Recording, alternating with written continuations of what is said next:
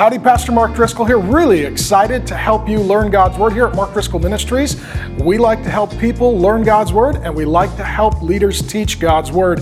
And we've got a lot of new resources for you, all free, through the great book of 1 John in a series titled The Father Heart of God. John was Jesus' nearest and dearest, closest and most faithful best friend, and as an elderly man, the last living disciple of Jesus, he writes this amazing letter, and in his words, we hear the Father Heart of God. I had the opportunity to teach this book in 13 weeks as a Bible study for the core launch team of the Trinity Church that I'm having the honor of planting in Scottsdale, Arizona, and I wanted you to learn God's Word. And so we've also provided for you about a 20,000 word study guide. This will help you study it personally with your family and or a small group. And for those of you who really like to go deep, we've got a free 240,000 word research brief that was put together by a team of scholars and professors, and we'll give it all to you for free at markdriscoll.org. Go ahead and sign up, and any gift that you give will help us to give more Bible teaching away. Thanks for the help. Father God, thank you so much for an opportunity to study the Scriptures today. Holy Spirit, you have inspired these Scriptures to be written, so we invite you to illuminate our understanding and to empower our obedience so that we could understand what God the Father was saying to us through His Word, and that we could live in light of His revealed truth, becoming the people that He requires and He empowers for us to become. Lord Jesus, we thank you for being our Savior. We thank you for being our example. And today, Lord Jesus, I want to thank you that despite our sin, you chose not to hate us or be indifferent to us, but to come and love us and to give us an example in which to follow. So we ask for the grace to do so today in your good name. Amen. Well, a couple years ago actually, I was in the most painful, difficult season of my entire life in ministry, and the same was true for my wife Grace and our 5 kids, and it was a very, very, very difficult time in every single way. And so I wanted to learn, and I wanted to grow, and I wanted to learn how to respond to people. So I had the opportunity to meet with some Christian counselors and pastors, and I jumped on planes and went around and visited some significant evangelical leaders that I had high regard for, and just asked them, what can I learn from this, and how should I respond to this?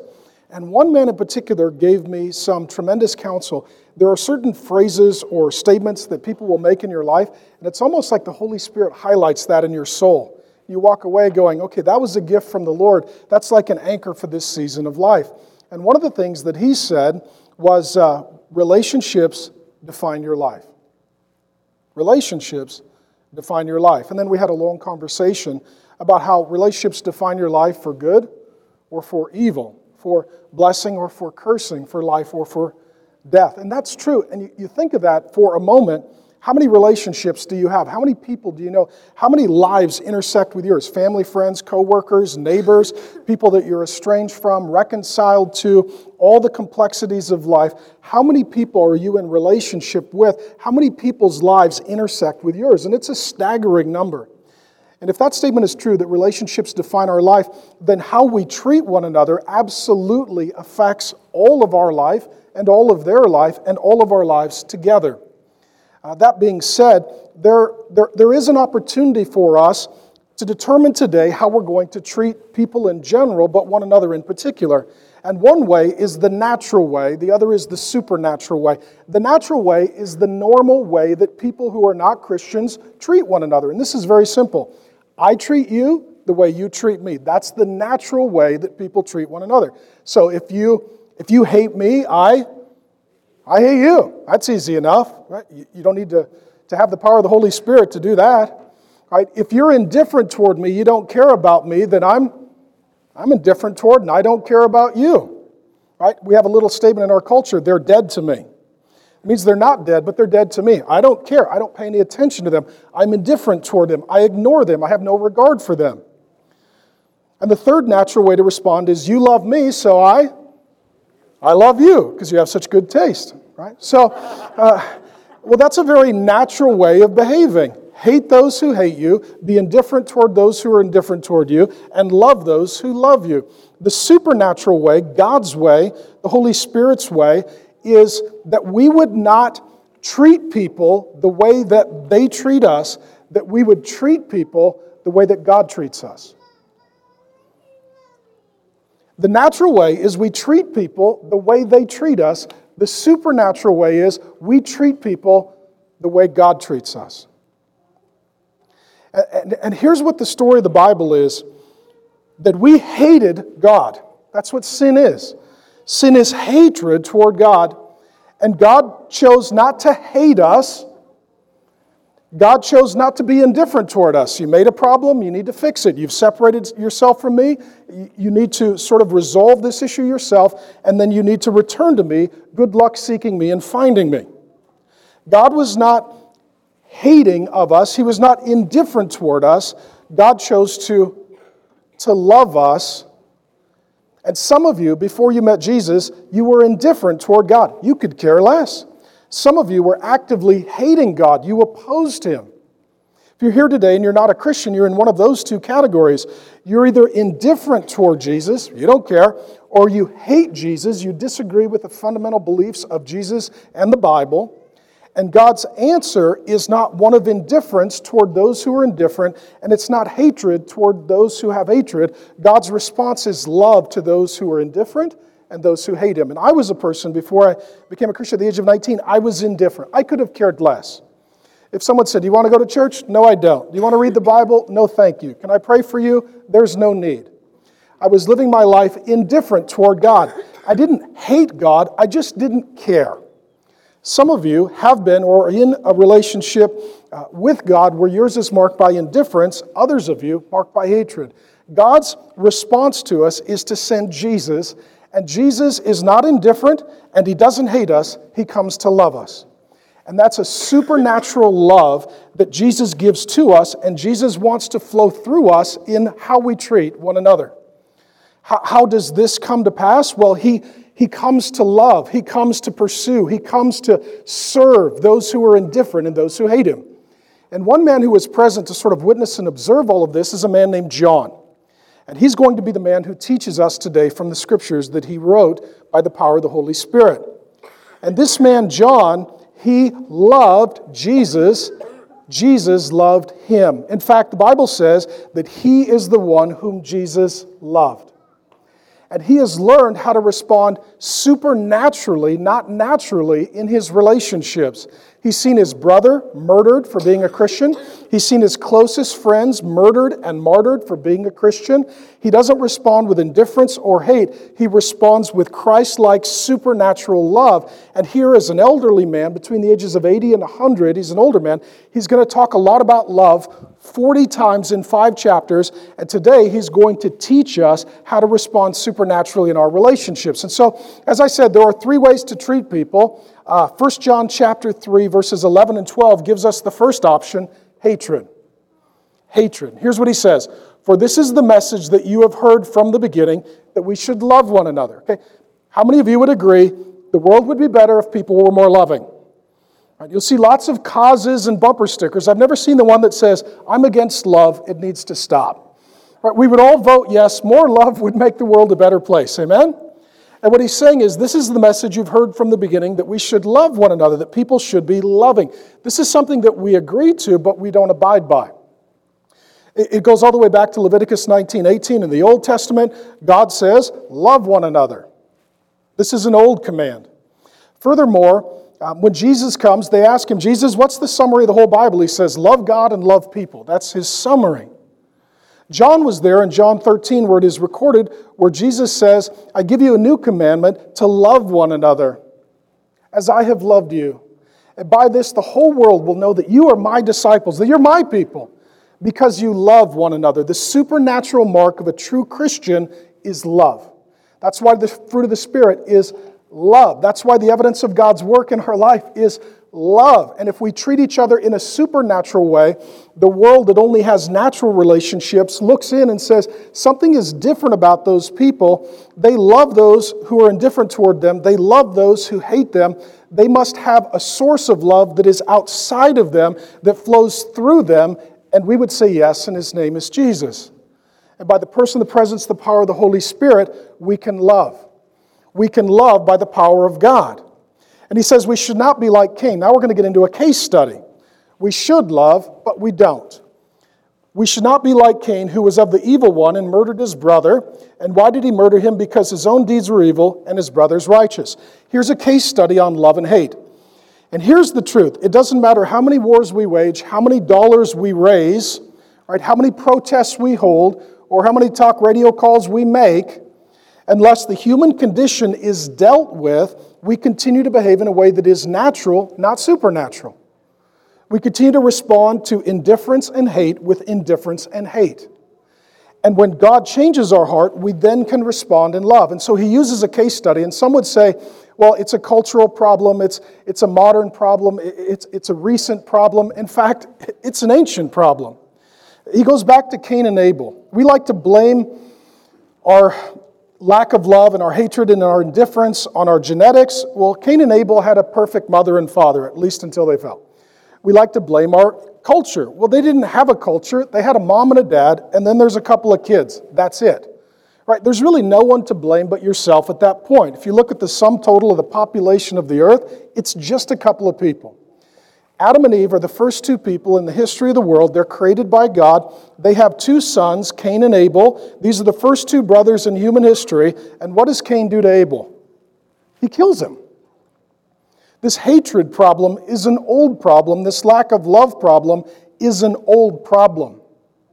It's so amazing that sin leads to death, and as soon as we sin against God, love stops flowing through us, hatred starts filling in us, and as a result, the first two brothers are doing life together, and one murders the other.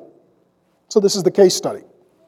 Now, if you know the story of Cain and Abel, and you can read it in Genesis 4 if you want to study it when you get home, the two men have vocations, so Cain is a farmer and Abel is a rancher.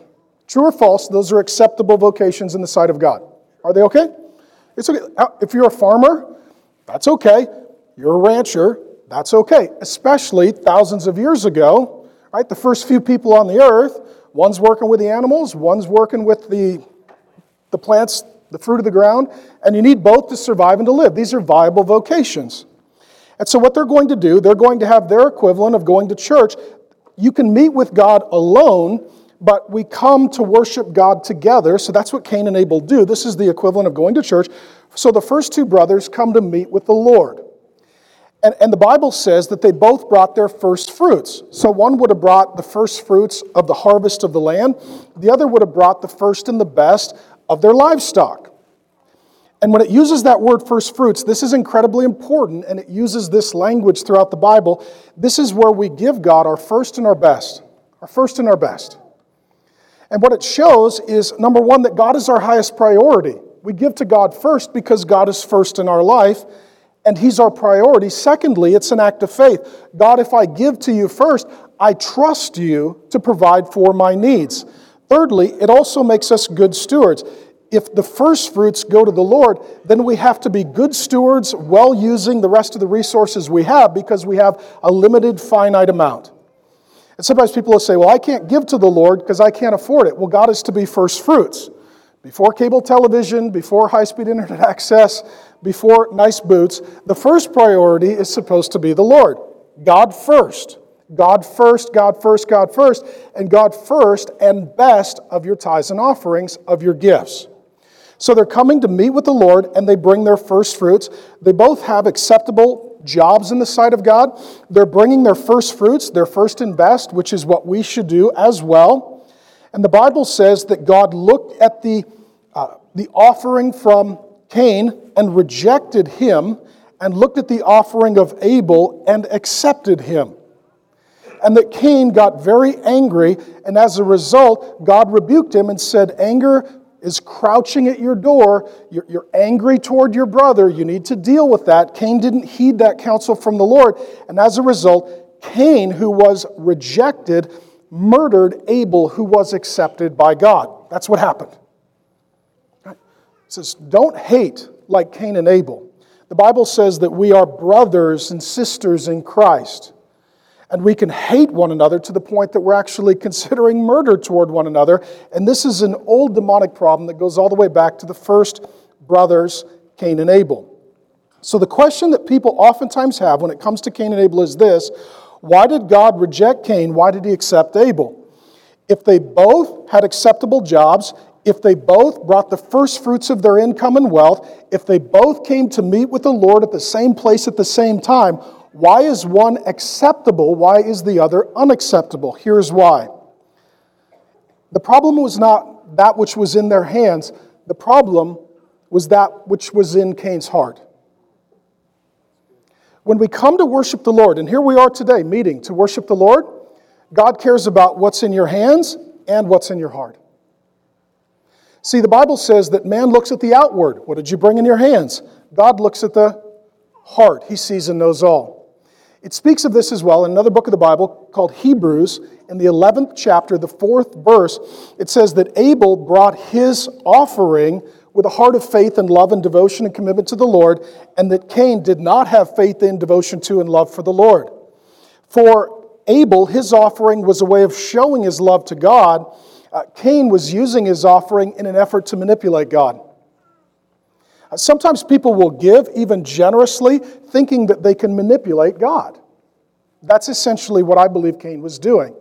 Some years ago, I was meeting with a man, and he confessed to me that he had been tremendously unfaithful for an extended period of time on multiple occasions toward his wife. He had been unfaithful to his marital covenant vows. And so he told me this, he confessed to me in a pastoral counseling meeting, and I swear to you, he then at the end pulled out his checkbook. And he said, well, I'll write a big check. And he wrote a check for about $200,000, if my memory is correct. I said, what are you doing? He said, well, I'm sure God's very angry with me, so I need to pay him back. I said, no, it doesn't work like that. Jesus paid God back. He died in your place for your sins so that your debts are paid. I said, if you're going to give to the Lord, it's not to manipulate the Lord because he can't be bought, but it's to worship the Lord out of a pure heart. I said, we're going to have to tell your wife what you've done. She has a right to know. He said, no, don't do that. I'll write a bigger check. Well, I can't be bought and Jesus can't be bought. Cain's heart is like that. He has sin in his heart. He's jealous of his brother. He's angry toward his brother. He has malice toward his brother. And he comes to the Lord and wants to give an offering. Here's a big amount, Lord. And God says, no, that's not okay because I see your heart. This isn't out of a place of faith and love and holiness and worship. This is a place out of manipulation and self-righteousness and appearance before others and trying to earn my love. You don't understand how I operate. So here's the big idea. When we come to worship the Lord, one of the ways that we guard against having hate toward others is by worshiping the Lord with our hands and our heart. Abel brought to the Lord an offering in his hands, but he had love for God and faith in God in his heart. Okay. Cain came to worship the Lord with an offering in his hands, but no love and no faith for the Lord in his heart. Here's what I need you to know. That one of the ways we work against hating other people and treating them as God has treated us is by being worshipers who pay careful attention to what we bring to worship in our hands. Lord, what am I going to give? And also what's in our heart. Where am I truly at? So my question to you today, I love you, but I'm going to ask you a few hard questions. Here's the first one. What did you bring in your hands today to worship the Lord? Because that matters. And what did you bring in your heart today to worship the Lord? Is there anyone you're jealous of? Is there anyone you're seething against? Is there anyone that you're embittered toward? Is there anyone that you're unforgiving of? Is there anyone that you actually do hate? And if you could do harm toward them or possibly even see them die, you would be okay with that if there wasn't a consequence for you. Some people will say, well, it doesn't matter what I give to the Lord, He knows my heart. No, the heart and the hands matter. Others would say, well, I bring with my hands and I give a generous offering. No, it also matters what's in your heart. And here's the deal. I don't know your heart. I don't know your heart. You don't know my heart, but God knows all of our hearts. And so as we come to meet with the Lord, even today, we've got to ask, Lord, have I brought in my hands what you want me to give? And am I willing to examine that which is in my heart and my attitude, my disposition, my emotional feelings toward other people? because God does care about both things. He then continues in 1 John 3, 13 through 15, and what he says is, we should love and expect to be hated. How many of you have loved someone anticipating that you would be loved? You're like, this isn't working. Okay.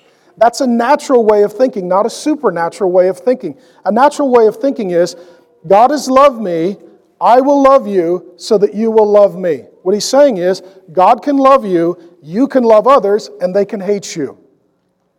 And you say, well, that's surprising. That's why he says, do not be surprised. This isn't a shock.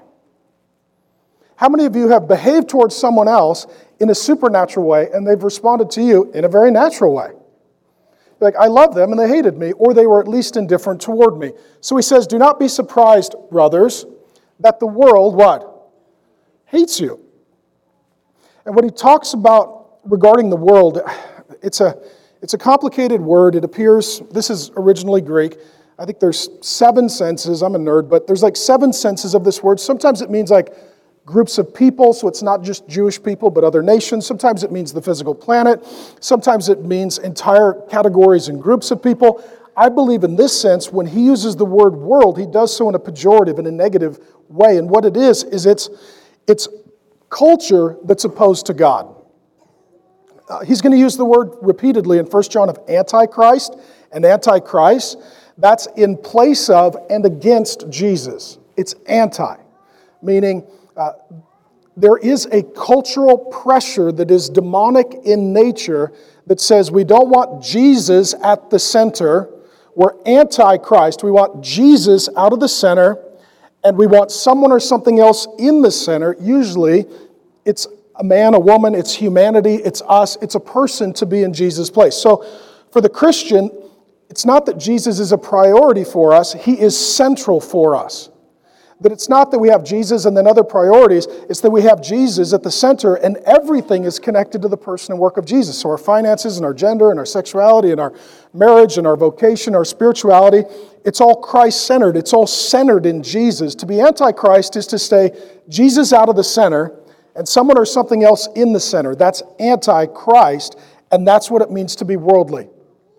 To be worldly simply means to have someone or something other than Jesus at the center of your life as your greatest hope and your deepest affection and your strongest longing and devotion.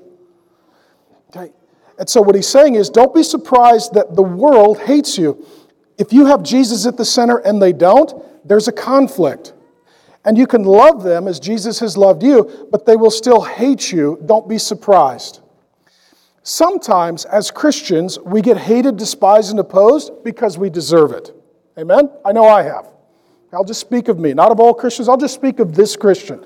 There are some people that say, I don't like you because of what you've said or done, and I would have to say, I agree with you. I had somebody come to me recently, they said, I don't agree with everything you've said. I said, well, we have that in common.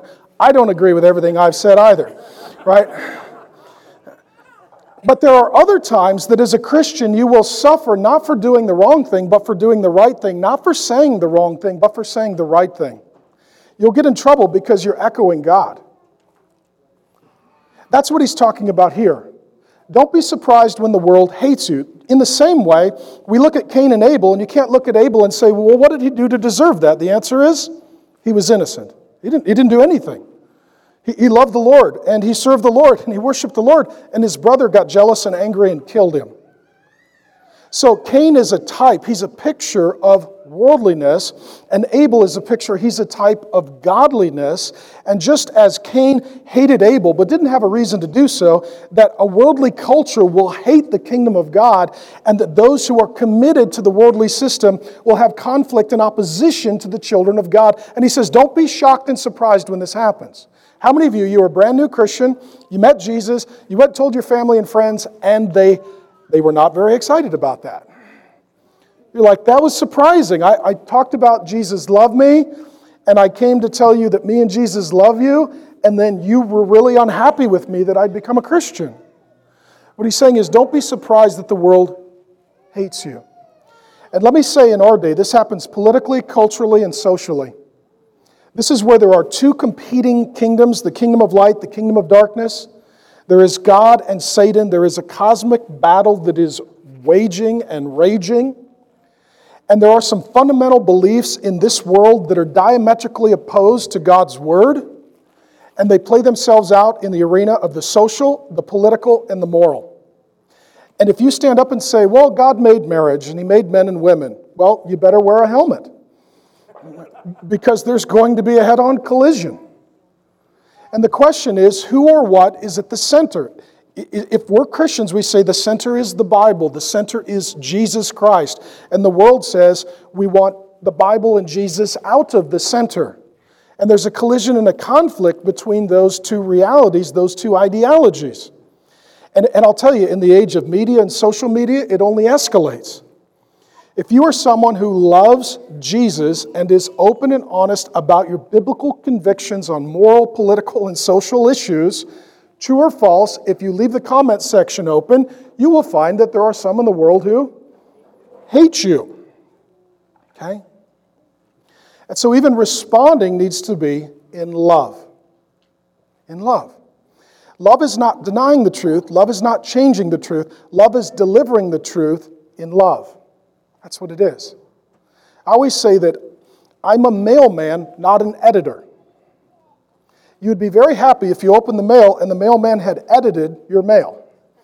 Right? Christians are supposed to be mailmen, mailwomen, not editors. We don't say, well, this is what God said. I'm sure if I deliver this mail to the world, I will get killed, so I will make some edits along my delivery. We don't do that. In love, we say, God loves me, God loves you, I love you, here's the mail. But don't be surprised, he says, when you deliver the mail, if the world hates you. There's going to be some reaction.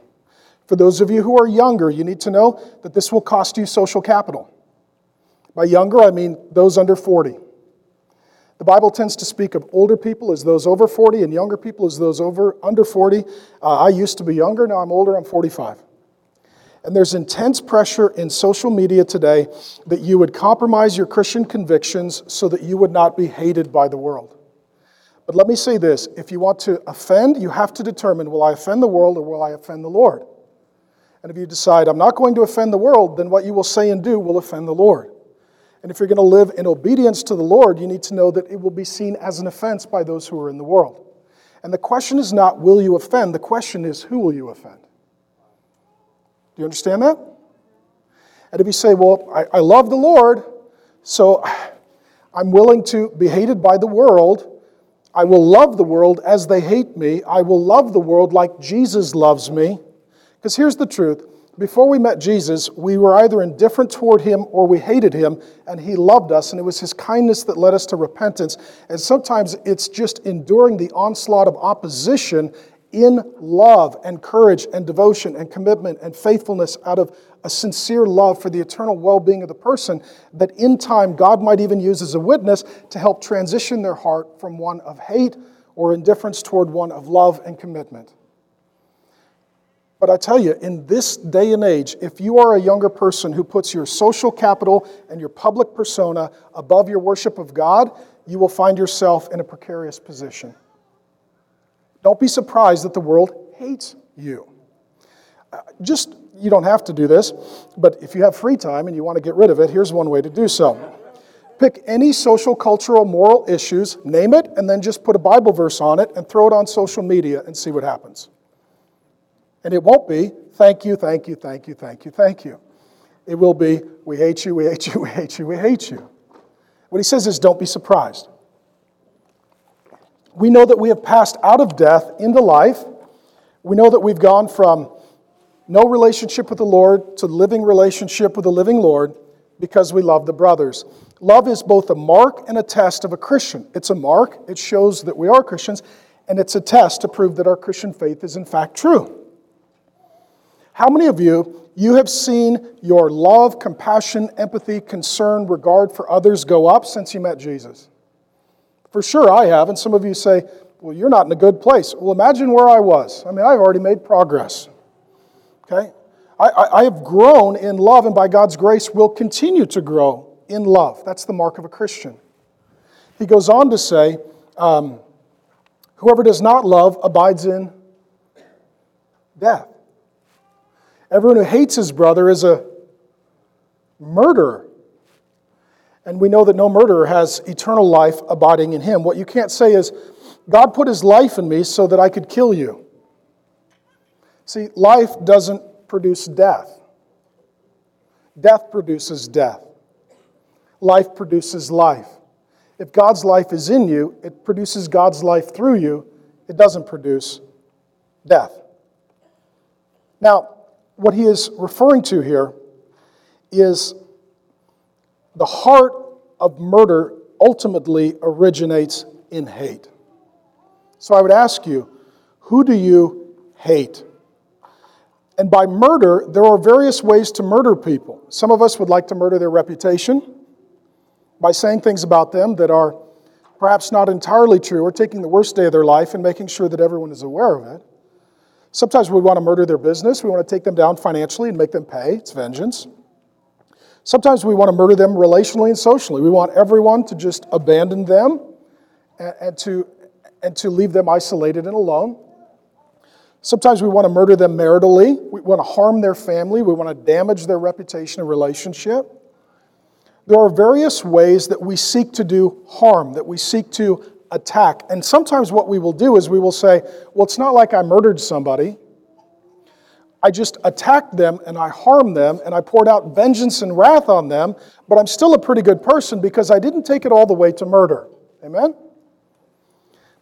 Well, here's what Jesus has to say.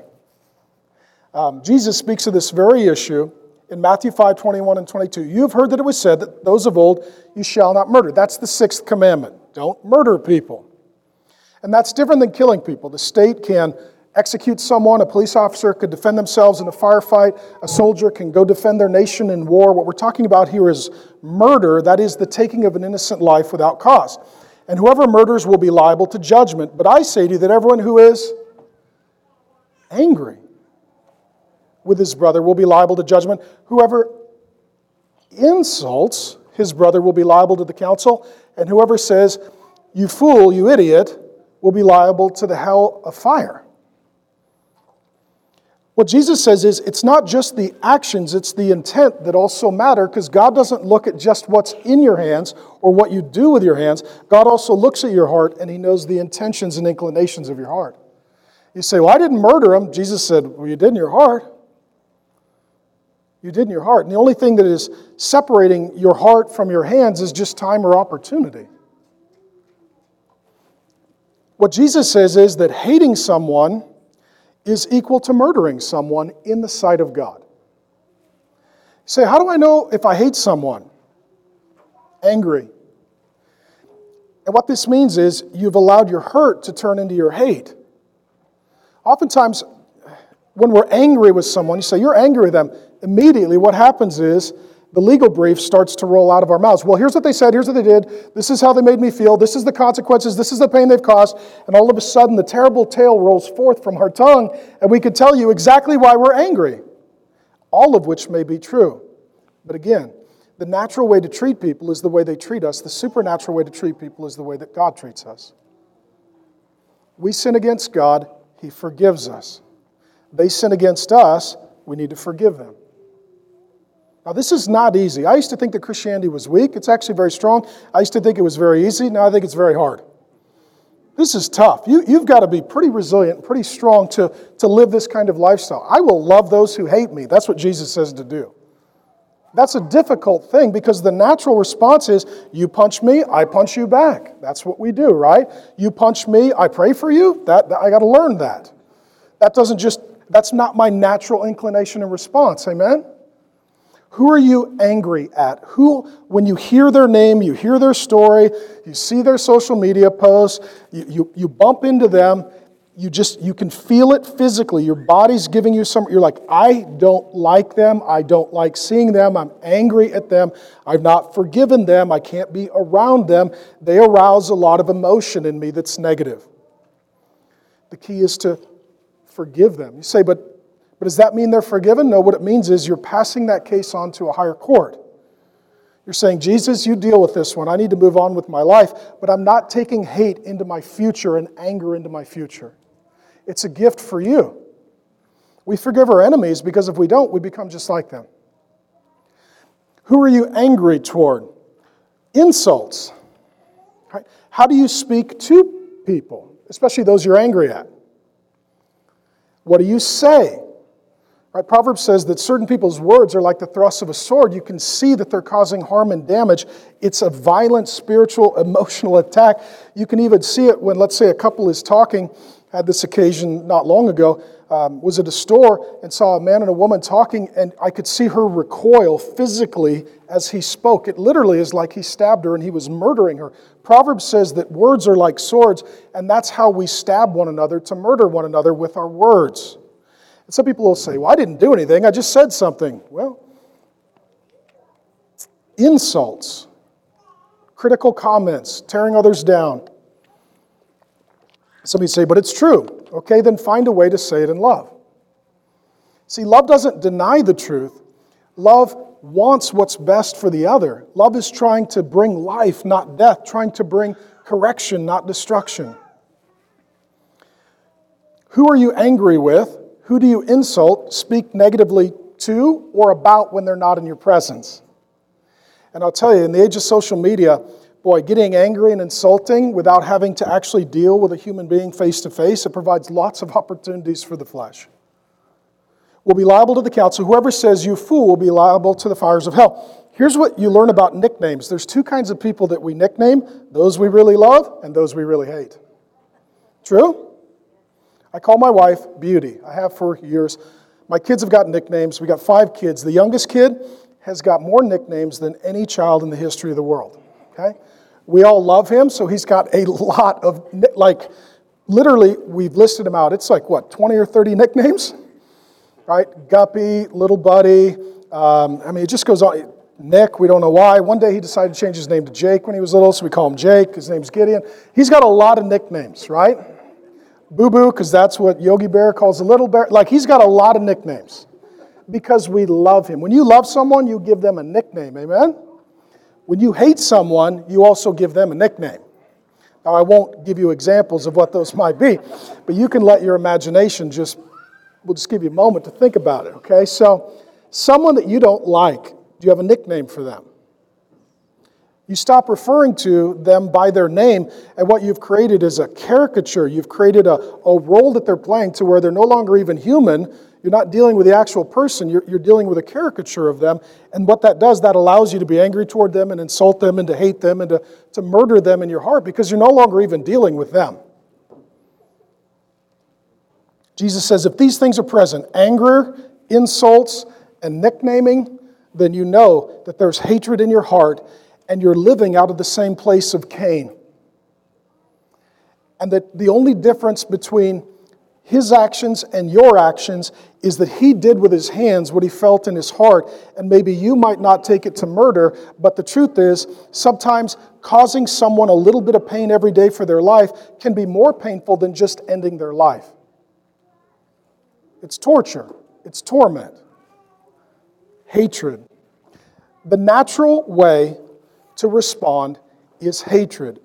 John has spent a lot of time arguing that if we want to have love from God to us, flow through us, hatred is not how we are to treat other people, regardless of how they have treated us, because God in Christ has chosen not to hate us.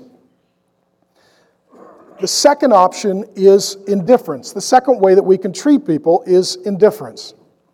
So I would ask you, who could you care less about? Somebody that you know. You're like, if I never see them again, that's fine. If I never talk to them again, that's fine. I'm so sick of them, I'm done with them. I don't have any regard for them.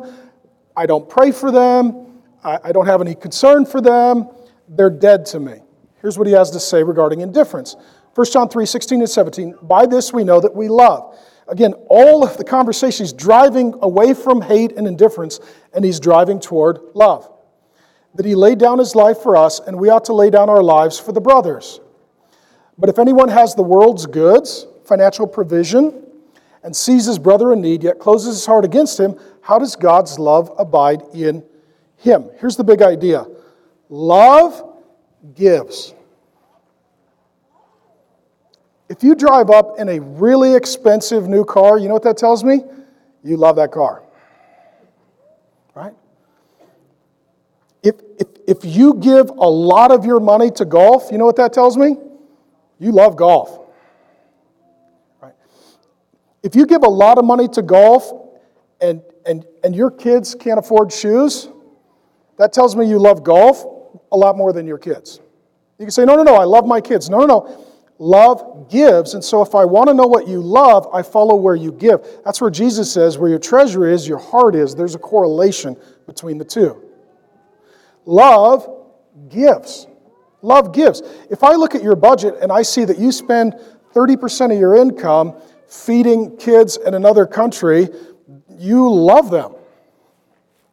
You do. Your heart directs your wealth.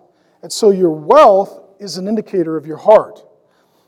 That's what he's saying. And he uses this example of love gives. And he says, one of the ways we know that we love is, first of all, we give to God. He gave the example of Abel, who came and gave his first fruits, first and best to the Lord.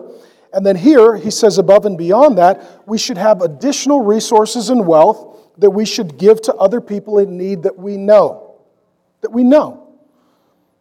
we're in relationship, that we're in community with, that we know that they're not going to waste the resources. They're not going to squander the opportunity. What he says is, you can't say, I know you and I love you, and you have a need, a physical, tangible, legitimate need, and I could meet it, but I won't. He says, that's not love. That's not love. Because love gives. Let me say this. I'm going to talk about money, and if you resist it, you really need to hear it. Okay? Because for some people, their thought is, why should I give God my money? No, here's a better question. Is it my money? That's the first question. No, it's the Lord's money. I had somebody come up not long ago, they say, why should I give God 10% of my money? I said, isn't it awesome that God lets you keep 90% of His money? Like, if anybody else wants to do that deal with me, I'll do it right now. I said, Pastor Mark, I'll give you 90% of my money. That's an amazing deal. God asks for a tithe. He asks for a tenth. You can argue whether it should be in the Old Covenant or the New Covenant. I think that the Old Covenant says don't murder. The New Covenant says don't have hatred in your heart. The Old Covenant says don't commit adultery. And Jesus says don't commit adultery in your heart. I think that the New Covenant, under the power of the Holy Spirit, it actually elevates God's expectation for His people, doesn't diminish them. My view on tithing is it's a floor, not a ceiling. It's a place to begin, not a place to end. And so for me and my family, I got saved at 19 in college. We were college broke married. Right? And Grace had a strong desire to give with her hands. Right? She was a giver. And I was a new Christian. I'm like, we are married, we are college students, and we are college married student broke. The Lord knows. So, and I don't think that the pittance that we will give to the Lord will make any difference. But the truth is, it's not about how much is in your hands. It's really about what's in your heart. And so like the little boy that gave his fishes and loaves to Jesus, and Jesus did amazing things with it, let's give it to Jesus and see what He does with it. So we started giving as a broke, newly married college couple. We started at 10%, and over the years, we were able to increase that amount every single year. And I'm happy to report that every year of our life, we have increased the percentage of our giving to the Lord. And our goal, our hope and our prayer is always, Lord, every year, let us give a higher percentage than we did last year. And here's the thing. It is a blessing to give. There are some that will teach prosperity theology. You give to get. I don't believe that. There are others that teach poverty theology. You shouldn't have anything. I don't believe that. I don't care how much you make. I care what you do with it. And the Bible says it's more blessed to give than receive. And God so loved the world that He gave, and God is a giver. And I believe that God is a joyful giver. And the Bible says that we should be cheerful givers. And so for me, God has really changed my heart in this. We're a family, you need to know this. We like to give. We do. You cannot come to my house and leave without my wife giving you a present. My wife buys all kinds. We have a lot of presents for people that haven't shown up yet. And if you leave my house, you're going to get something, man. You're just going to get something. And that's one of the reasons I married my wife. If I can get people to be a giver, I can change their whole life. Givers make better spouses. Right? If any man wants to marry one of my daughters, I'd like to have you give me your daughter. Well, first thing is, bring your tithe report. Because if Jesus can't motivate you to be generous, no one can. And I'm not going to give you my daughter if you're not a giver. Why would I give this great gift to a taker? The world is filled with givers and takers, and what he's talking about here is that those who really love really give. How many of you have found it's true, it is more blessed to give than receive, just like the Bible says? True or false, that's true? Okay, how many of you are grandparents? Christmas comes, your biggest joy is opening your present or watching your grandkids open their present? It's always watching the kids and the grandkids open their present. If I can get someone to give, I can get someone to forgive. If I can get someone to be generous with their money, I can get them to be generous with their time, with their heart, with their words, with their emotion, with their service. What we're talking about is a disposition of a giver, and a giver is someone who says, okay, I give to the Lord, and then I take my resources, and I'm looking for opportunities above and beyond that to meet the actual physical needs of people. That's what he's saying here. That's love. And it's saying, Lord, you're going to put in my life people that have needs, and I'm going to be able to meet them, and I get to love them by meeting that need, just like you love me. I prayed for my daily bread, and you gave it, and they're praying for their daily bread, and maybe some of their daily bread will be some of my daily bread that I share with them and love, because that's what families do. I grew up in a poor home. My dad was a union drywaller. I grew up the street from a couple of strip clubs in an area that was all serial killers, 2 of them, literally. Not a nice neighborhood. I was the only kid in the family that had a dad, and we were very poor. My dad hung sheetrock until he broke his back to feed 5 kids, and my mom stayed home to watch all of us kids. We were poor. I've eaten food from a food bank. We were poor. And I could still remember school would be rolling around, and my mom would take us to the Sears surplus store, because we couldn't afford to go to the Sears. That was too fancy. So we go to the Sears surplus store, and we bought something called a coat. You've never heard of these in Phoenix, Arizona, but they keep you warm when it's something called cold, and they keep you dry when it's something called wet. And so we would go get a coat for these 2 express purposes. And we would go to the Sears surplus because you got 1 coat every year. And you had to buy it a little big, because if you grew and outgrew it, you weren't going to get a second coat. And I remember we were at the Sears surplus, and we all got our coats, and then my mom was putting extra coats in the cart. And I remember thinking, I said, Mom, we don't need all those coats. She said, there are kids in the neighborhood that don't have a coat. When they come over to play and they don't have a coat, we're going to give them these coats. That was my mom. That's how she always lived. I thought, oh, that's right. And as a little boy, I remember thinking, I guess there are kids that don't have coats. And I started looking for kids that didn't have coats. And then if they'd come over to play at our house, I would say, do you have a coat? And I remember kids saying, I don't have a coat.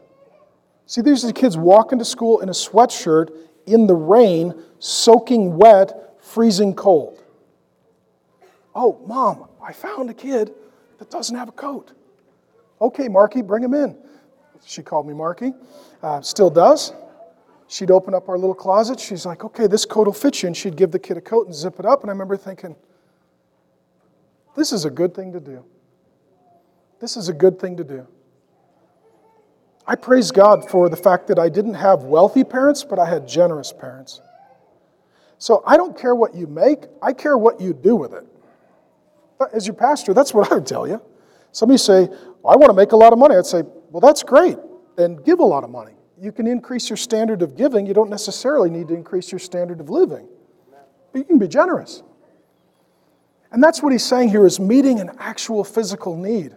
So it's giving to the Lord, first fruits, and then it's looking for opportunities to meet the physical needs of others. And we do this as a family. Some years ago, my daughter came home and she said, Dad, how much is an attorney? I was like, oh, have I done something wrong? You know, that's a weird question from a little girl. She said, no. There was a young woman, single mother, with a little girl. They had become Christians, and I was their pastor, and she was getting a bit of child support and alimony from the ex, who was not a good guy, very bad guy. And he wanted to reduce what he was giving to her, so he retained an attorney, and he was going to sue her for custody, knowing that she couldn't afford an attorney, that in an effort to keep her child from being taken, she would have to just wave goodbye to child support and alimony. And that was going to bankrupt her. So this little girl was very stressed because there was a possibility that she couldn't live with her mom, who was the only caregiving parent, or that her mom would have to spend a lot of money on an attorney to defend herself legally. And this little girl brought it as a prayer request to my daughter. So my daughter said, "I'll pay for your attorney." My daughter, my little girl. And she's like, "Really? You can do that?" She's like, "Yeah, because..." A little insight into our home, we give and then we set aside money and we look for opportunities to love people that we know. So my daughter's like, "Well, I got this pile of money," and we give it away. So my daughter comes home and she's like, "Dad, how much is an attorney?" I was like, "I don't know." She said, "Well, I promised today that we would cover the legal fees of my friend." And we did. And she stayed with her mom, right? And I don't regret that money at all. Whatever I was going to do with it, it wasn't as important as what she wanted to do with it. I want you to even think about in your own life, your own family, for those of you who are parents, how do you create a sense of generosity in your kids, and how do you be a family that's looking for opportunities to be generous? And some of you say, "I don't have a lot." You don't have to have a lot. You give out of what you have. That's what he's talking about. Now, this is truly love, because if you have something and they need something, and you say, "Good luck, I'll pray for you," that doesn't really help. Whether it's food or borrowing a car or giving them a car. I have a friend of mine, he's one of the most generous people I've ever met. I won't tell you his name, he's pretty well known. I asked him, "How did you learn to be generous?" He said, "My dad was the most generous man I've ever met. He's given away over 100 cars." He said, "My dad loved Jesus and loved people. He was a businessman. And if he would meet somebody that they were broke, their car broke down, single mom, kid had cancer, there was a need. And they're like, 'Could you pray for me? I need a car.' He would hand them the keys and walk home. And he did it 100 times. And he said, I watched my dad do that, and I grew up thinking, that's amazing. I want to be like that. And what he's saying is if we really love someone and we really know someone and we really know that they have an actual need, particularly if there's a Christian and there's an opportunity for us to meet it, if God's love is in us, then we will give gladly and generously, because that's how Jesus treats us. That's how Jesus treats us. And I just get so sick. Every political season I see people running for president and they tell us how much they gave, and I'm just like, that is pathetic. That is pathetic. That is dishonorable. That is disgusting. That is frustrating. If your generosity goes all the way down to 3% and you want to lead 250 million people, we got to rethink everything. It's not the job of the government to take care of everybody. It's also the opportunity of the Christians to love practically. That's what he's getting to. And how do we know this? Because Jesus gave. Look at this. I know it's a Bible study. I'm sort of leaning into preaching. I can't wait till I get to preach again. But let me just share this. By this, we know what love is. The world has no concept or clue what love is. I love pizza. That's not love. You're sleeping with your girlfriend. I love her. No, you don't. This is how we know what love is. That Jesus died for us. That's how we know what love is. Whenever the Bible talks about love, it ultimately points to Jesus' cross. That we know God loves us because Jesus died for us. This is where he says, for God so loved the world that he gave his only son. He says in 1 John 4:10, we know that God loves us because he sent Jesus as the propitiation for our sins. He says in Romans 5:8, God demonstrates his love for us in this: while we're yet sinners, Christ died for us. Love gives. Love gives. Love gives sacrificially. That's what he says. So what did God the Father give us? Jesus. Jesus. Whatever you give, it ain't that good, right? God gave us his first fruits. God gave us his firstborn son. God gave us his first and best. And so our relationships should be supernatural. God gives, and I give. And God loves, and I love. And I give because I love, and I give because I've been loved and given to. Okay, and this is the heart of how we're to treat one another. It's amazing.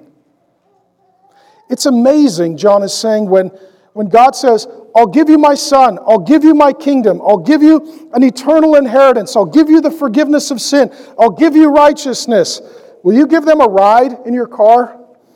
Will you give them groceries? You're like, I don't know, it seems like a lot.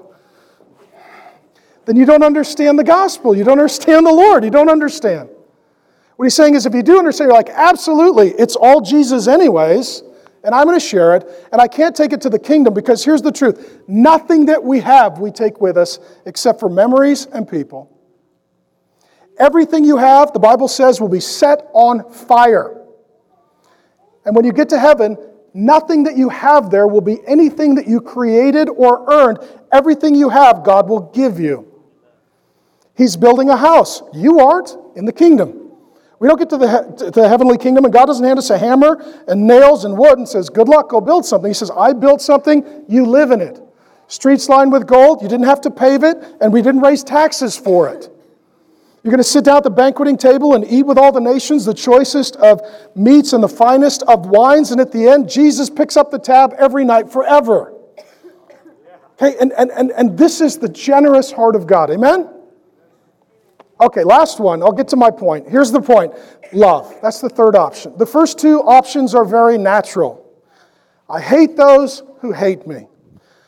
I ignore those and am indifferent toward those who ignore me and are indifferent toward me. No, I love those who love me. I love those who are indifferent toward me. And I love those who hate me, because that's how God is.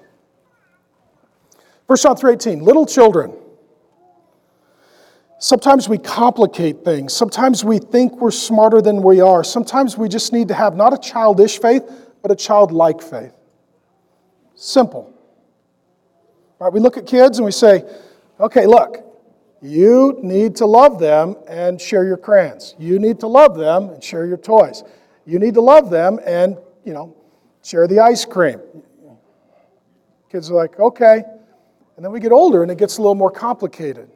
We need to have a child-like faith, not a childish faith. Little children, let us not love in word or talk, but in deed and in truth. So in loving people, does it say you need to like everybody? Does it say that? No. You know why? Some people are horrible. They're horrible people. And you can't like them because they're not likable, but you can love them. That's why the Bible says we can even love our enemies. That's supernatural, not natural. Does it say that you have to trust everybody? Does it say that?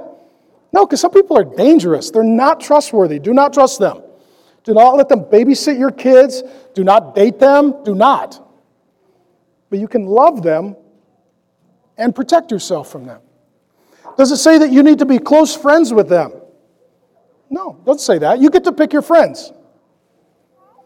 Jesus was friendly toward all and friends with a few. You should be friendly toward all and friends with a few. That's what it means to be loving. It's to be friendly, to care for others, but you get to pick your friends. He says that we should love, but not just in word or talk. How much love today is really just sentimental, it's not efficacious, it says a lot, it doesn't do a lot. When all is said and done, much is said and little is done. How many of you have ever listened to talk radio? This is the verse for talk radio. Everybody talking about things that they're not doing. This is what goes on in blogs and comments and social media. Blah, blah, blah. Lot is said, nothing's done. People should take care of one another. Do you? I got a bad connection. Click. Really? We live in a world where we like to talk about what everybody else should be doing rather than doing something ourselves. And love says, I will, in word and deed, with my words and my works, I will receive God's love and I will share God's love with what I say and how I behave. This is an amazing opportunity. Now, here's the good news. The world is so corrupted, so angry, so upset, so conflicted, so violent, so perverted, so selfish, that it really gives the children of God an opportunity to love in a profound way that garners attention, not to us, but to Jesus. We're in a day when the cultural mood is just anger. That's a natural response to a fallen, broken, flawed world. The supernatural response is love. I'm going to speak of people in a way that is loving, which means sometimes I don't say anything. Just not going to say anything because that wouldn't be very loving. When I do speak, I'll try to speak words of life-giving truth. My deeds will be deeds that bring life, that show love, that provide generosity, that bless others. We live in a world that is filled with words and very devoid of works. So here's what I want to do. I'm over time, so I want to just spend a moment and I want to schedule a meeting with you and the Holy Spirit. Okay? I don't know your heart, just like we couldn't look at Cain's heart or Abel's heart and know their heart. I can't look at your heart, and you can't look at my heart, and we can't know one another's hearts, but God knows our hearts. And so what we want to do today is we want to invite the Holy Spirit to search our hearts and to reveal to us, Holy Spirit, is there anybody that I really do hate? Is there anybody that I'm indifferent toward because I'm hard-hearted toward them and I really need to do business with you today? Is there anybody that I could do a better job loving with my words and my works? Is there anybody I need to be generous toward or forgive or apologize to or at least start to pray for so that my hardened heart begins to thaw toward them? And so I'm just going to read the Bible. I believe that faith comes by hearing the Word of God. And I believe that the same Holy Spirit who wrote the Scriptures will take the Scriptures and He'll speak to you. He'll bring a name or a face to mind.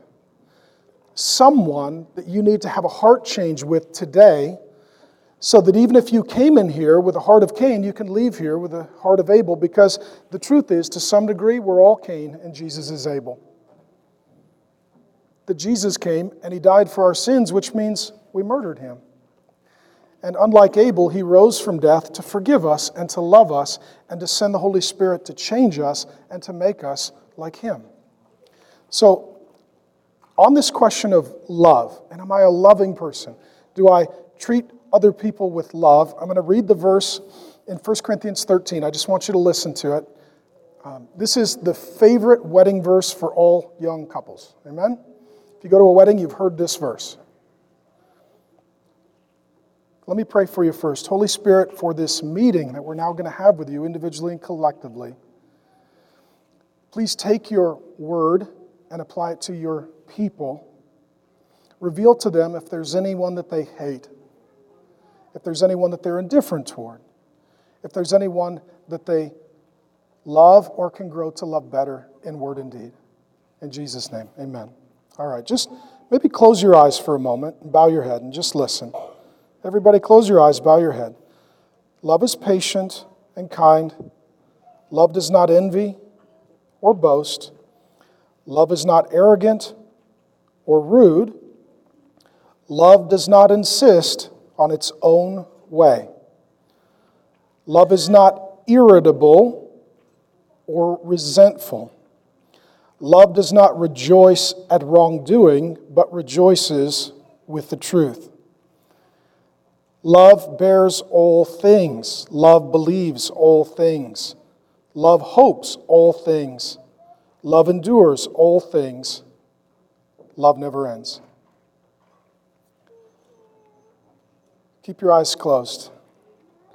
Jesus is patient and kind. Jesus does not envy or boast. Jesus is not arrogant or rude. Jesus does not insist on His own way. Jesus is not irritable or resentful. Jesus does not rejoice at wrongdoing, but Jesus rejoices with the truth. Jesus bears all things. Jesus believes all things. Jesus hopes all things. Jesus endures all things. Jesus' love never ends. Keep your eyes closed. Are you patient and kind? Do you envy or boast? Are you arrogant or rude? Do you insist on your own way? Are you irritable or resentful? Do you rejoice at wrongdoing, or do you rejoice with the truth? Do you bear all things? Do you believe all things? Do you hope all things? Do you endure all things? Has your love for someone ended? If you're married, hold hands with your spouse, and I'll pray for you. If you're here with your kids, put a hand on them, and we'll pray together. Lord God, thank you that you are loving, that though we were either indifferent toward you or hating of you, your response to us was love. And you sent your only Son to be able and to hand him over to a world of Cains. Lord Jesus, you came with purity in your hands and purity in your heart. And you revealed the impurity in our hands and the impurity in our hearts. Lord Jesus, thank you that you were the better able, that you rose from death, that you didn't stay dead in the grave, and that you died in the place of all of us Cains. And you chose to love us and to forgive us and to embrace us and to be generous toward us, to give us forgiveness and life, to give us the Holy Spirit, a new nature, citizenship in your kingdom, adoption into the Father's family. Lord Jesus, we thank you for being the one who takes our worst and gives his best. And so, Lord, we ask for the Holy Spirit to enable us to respond and treat others in a way that is not natural, but supernatural. Not treat them the way that they treat us, but treat us the way that the Lord Jesus has treated us. To respond to indifference with love, to respond to hate with love, and to respond to love with love. God, if there are any people that you have brought to mind today for those that I have the honor of teaching, may they forgive them, may they love them, may they bless them, may they pray for them. May they unburden themselves today of that hatred in their heart or that indifference in their life, and may they love them. And maybe some of those people, Lord, will never even know what happened today. Maybe they'll never understand the transition. That's okay. You know their heart, and they know their heart. So God, I pray for my friends today, that the Holy Spirit would come and give us the ability to respond supernaturally and to treat others the way that Jesus has treated us. In Jesus' good name, amen.